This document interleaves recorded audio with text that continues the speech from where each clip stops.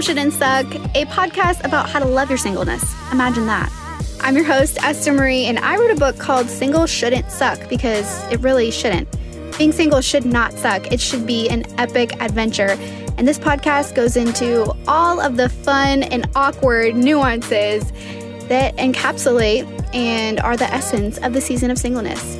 I hope you laugh your head off and maybe shed a few tears just because it's that hilarious and that relatable.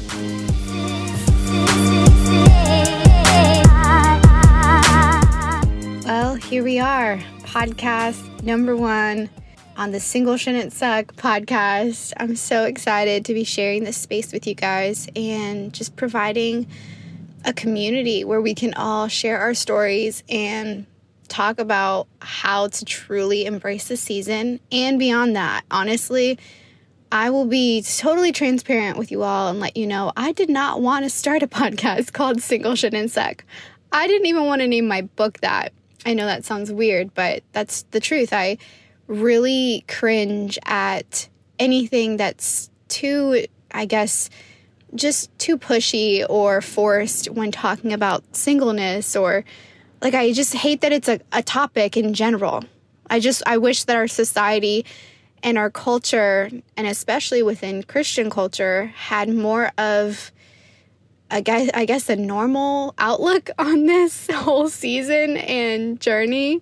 But I guess that's also somewhat of a good thing because it shows that there's a need. There's a need to have these conversations. There's a need to talk about the hard things and the struggles and why we hate that it's a topic. So I really hope that this podcast can actually be more than just white noise or another book or another podcast on dating and relationships and blah, blah, blah, blah, blah. I really hope that this is something fresh. I really believe that this message is kind of relevant to what we've all been thinking and what we've all been feeling when it comes to our singleness, and wishing someone had the guts to just stand up and say it.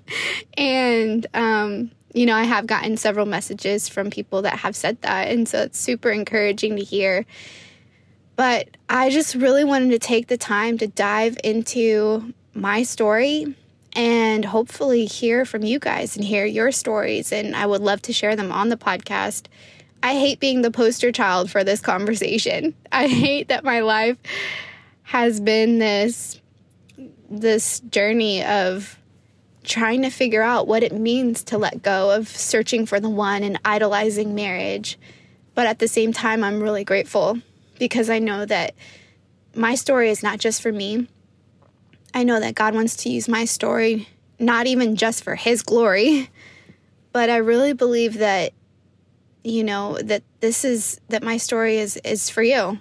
It's for you to be found in my story and you to find your own voice and find your own confidence in this season. So for those of you who have not heard about my book, which I'm sure if you're listening to this podcast, you probably have, it drops in just 1 month. Today is January 14th, the day that I'm recording, and it will be released on February 14th, otherwise known as Singleness Awareness Month. Or, it could also be the most romantic day of the year for you. It's however you want to see it. And I'm really excited about this book. It's called Single Shouldn't Suck, Letting Go of Finding the One and Learning to Love the Life in Front of You. And that's what this whole journey is about. Singleness is not about trying to become something so amazing that finally you get noticed by the hottest, most ravishing piece of human flesh on the planet. It's about really discovering yourself. It's a journey of self-discovery. And I think we need to let go of this insatiable search for something or someone in this season so that we can really know who we are and love our life for what it has to offer us, not for what we wish it was. So I'm really excited about this book, and it really is a vulnerable expression for me. It's my diary entries from the last 9 years. Isn't that crazy? I literally started writing that book 9 years ago. And I I'm very vulnerable and honest, and I share all my journals from many, many, many seasons of longing and hope and disappointment. And it's not just about singleness. It really is about wrestling with your calling, learning how to find your faith again, losing your religion, dating, awkwardness. I mean, you name it, it's in the book. And I think it really captures the essence of singleness and the scrappiness of sometimes your early 20s, and taking ownership of your life, making peace with the mystery of the things that we can't explain, the unanswerable questions, all of it. It's all there in its most raw form. And I guarantee you will laugh. You will laugh reading these stories, and you will cry. You will probably cry from how hard you laugh at how painfully awkward my life is. But I hope you cry also in feeling seen and feeling heard. And so I'm excited to release that. It is available for pre-order at singleshouldn'tsuck.com. That's right. I bought that domain. You better believe I bought that domain. And I'm really excited. If you've purchased the pre-order book, or if you've pre-ordered the book, I'd love to hear from you. Email me. That'd be so cool to hear. That, you've received, or you've already made your purchase, and I would love to hear your story. But today on the podcast, I really just wanted to share a bit of, introduction of myself. So my name is Esther Marie. That's my middle name. I don't use my last name in my writing name because, well, for one, it's really, really hard to pronounce for most people. And two, I just feel like I like being a little bit of a mystery, So I'm a writer, and I started writing since I was a kid. I was homeschooled, so there's that.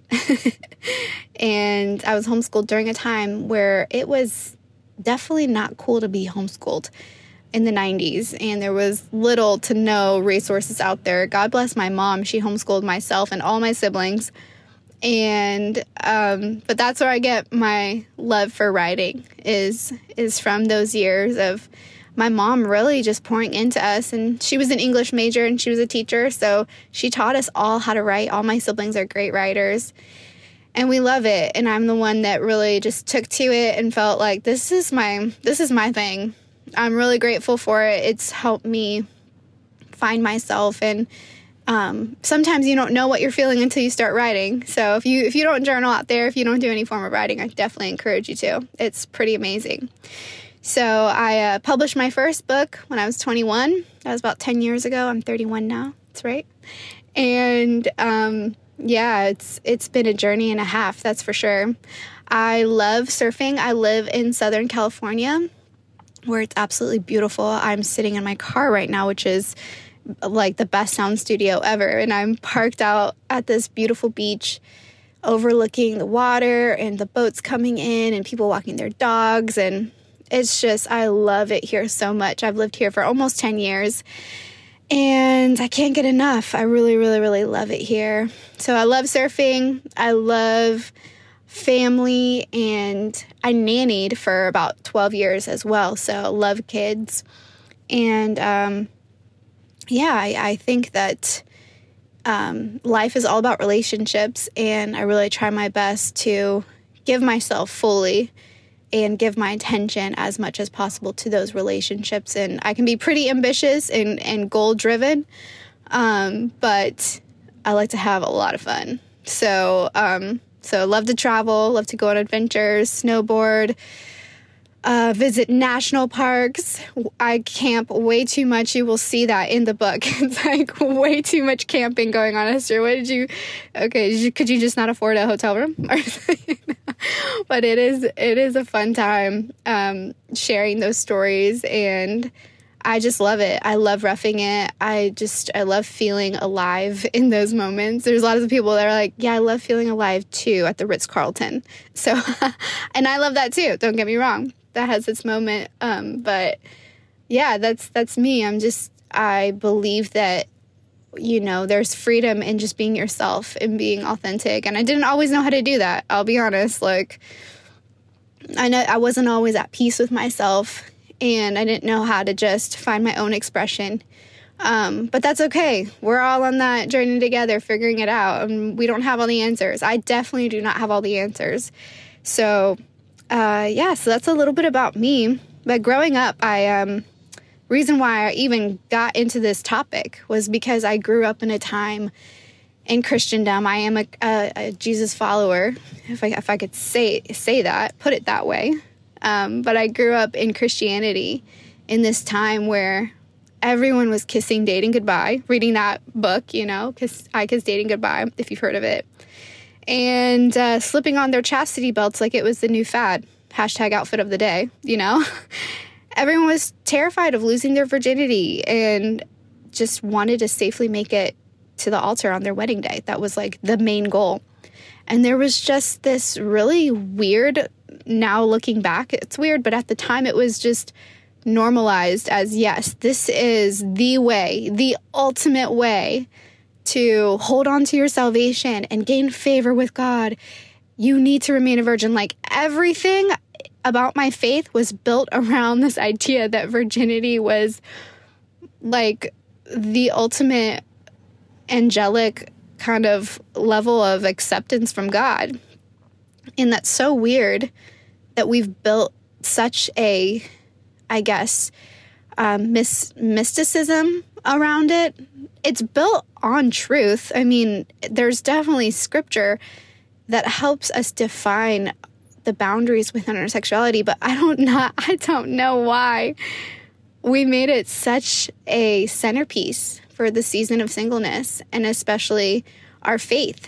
So I think, there was just a lot of misinformation and, these untruths that were introduced during our early years in Christendom. If you were a millennial, you grew up and you attended the purity balls and the Acquire the Fire conferences, and they all had great things to offer. I'm not bashing any of those movements. They were great. The purity movement, I wore my skirts over my jeans like a freaking rock star, and that was the thing to do. Like, if you were wearing a skirt and you weren't wearing tights under it, then you were not modest and Jesus did not love you. And so it had its weird moment, but I think it did a lot of good too. I think it really helped me come out of that season and realize I have a hunger for righteousness, but there's a difference between righteousness and rightness, and me kind of, earning my way to God or coming up with all of these ways in which I think that I'm the most pure if I do X, Y, Z. No, purity is really, it's a state of heart, it's a state of mind, and it's an obedience to Jesus, but out of faith, not out of works. So I won't get into that, but that's just a good backstory of how I got into all of this, was really learning how to unravel myself and unravel my beliefs and ask a couple questions. I was really consumed with this idea that if I just wrote enough letters to my future husband, then God would bless me with the hottest man on the planet. And I really believed that with all my heart. And I never dated because I was so afraid that Jesus would not accept me if I dated, because I was taught to believe that dating was evil. And I know that sounds so twisted, and you all probably think I was a part of a cult or something, but you know what? We're all part of a cult in a way, no matter what you ascribe to. In not in a weird way, but in we've joined ourselves to these communities and we define ourselves as whatever it could be. I mean, you could be a surfer and be in a cult. It's just a community. It's a weird way to put it, but yeah, so I think that there was just a lot that came with that season that I needed to unpack and realize, wait a second, I've kind of been living in a hole, and these beliefs may not be from Jesus. They may just be from people who, were legalistic and wanted to create all these rules, and Jesus might not be anywhere in these ideas. If he is, I want to find out. So I went on the journey. Instead of trying to find the one, I really wanted to just find myself. And I may not have known that at the time. At the time I may have just said, okay, I'm just going to date and figure this out one step at a time And in the process, God began to just show me so much about who I am and what he had for me. And it became less about me finding the answers to the one question, is there just one person for us to marry? I think that we all kind of struggle with that question. We all define our dating lives by that. Oh, they're not the one. Or, this could be the one for me. I'm figuring it out. I don't know how many times he reads his Bible a day. I think that we kind of become obsessed with this idea. And we idolize the concept of the one, thinking that there is this ultimate satisfaction in finding this person, and it's going to feel like this magical thing when we connect. And maybe that could be a possibility. It's definitely happened for people. But is that the format and the formula or the principle that God is trying to lead us all into? I don't believe that. But I do believe the story and the conversation is so much bigger. And it all begins when we say yes to the life right in front of us and the adventure. So I went on that journey. And because I couldn't find any books that I particularly could relate to on dating and singleness, I decided to write my own. That's just what you do, I guess, when you're a writer and you just can't find a solution or an expression for what you're feeling.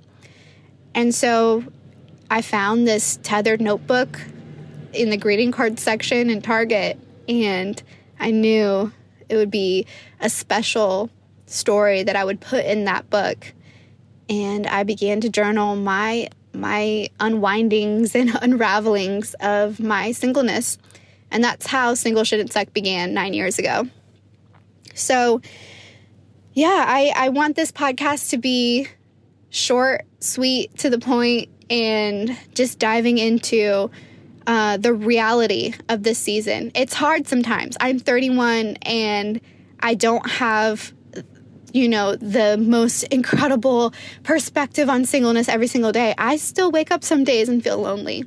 I still long to be married. I still long to be a mother, and I still long for connection. And I've been in love, and I've let those loves go.